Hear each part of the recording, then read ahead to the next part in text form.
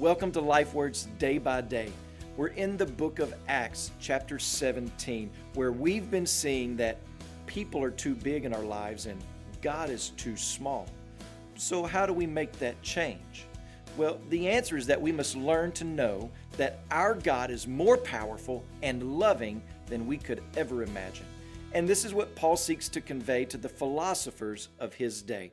Listen to what it says in Acts 17, verse 24 through verse 27. The God who made the world and everything in it, being Lord of heaven and earth, does not live in temples made by man, nor is he served by human hands as though he needed anything, since he himself gives to all mankind life and breath and everything. And he made from one man every nation of mankind to live on all the face of the earth, having determined allotted periods and the boundaries of their dwelling place, that they should seek God and perhaps feel their way toward him and find him. Yet he is actually not far from each one of us. Having God as big in our lives and people as small is no easy task to maintain. Howard Welch writes, even if we worked at the most spectacular of national parks, or the bush in our backyard started burning without being consumed, or Jesus appeared and wrestled a few rounds with us, we would not be guaranteed a persistent reverence of God. Too often, our mountaintop experiences are quickly overtaken by the clamor of the world, and God, once again, is diminished. Well, the goal is to establish a daily consistency of growing in the knowledge and reverence of the Lord. How does Christ become the center? How does God become big and people small in our lives?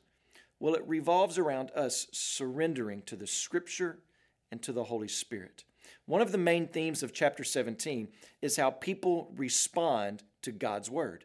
Those who embrace God's Word, God's truth, they devour it consistently, and they begin to understand how big God is, and their reverence for God and living in light of who God is goes up, and their fear of man goes down.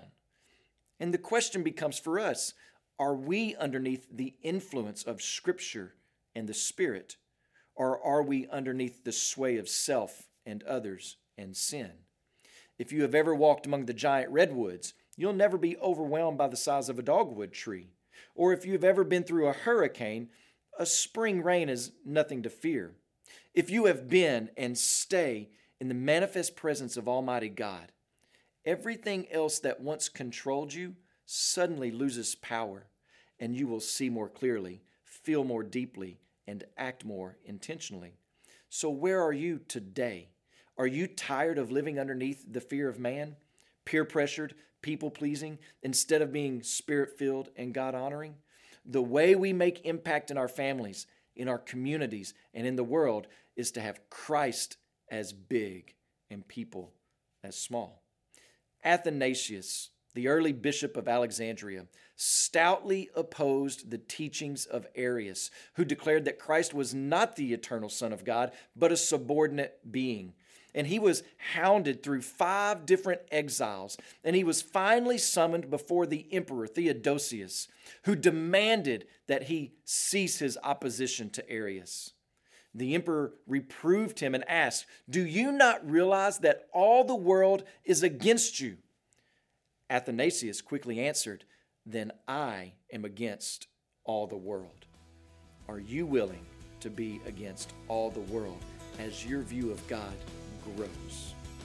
When you pray today, please remember Paige Farrell, our missionary in Nicaragua, and also pray for the Marwari broadcast heard in India and Pakistan.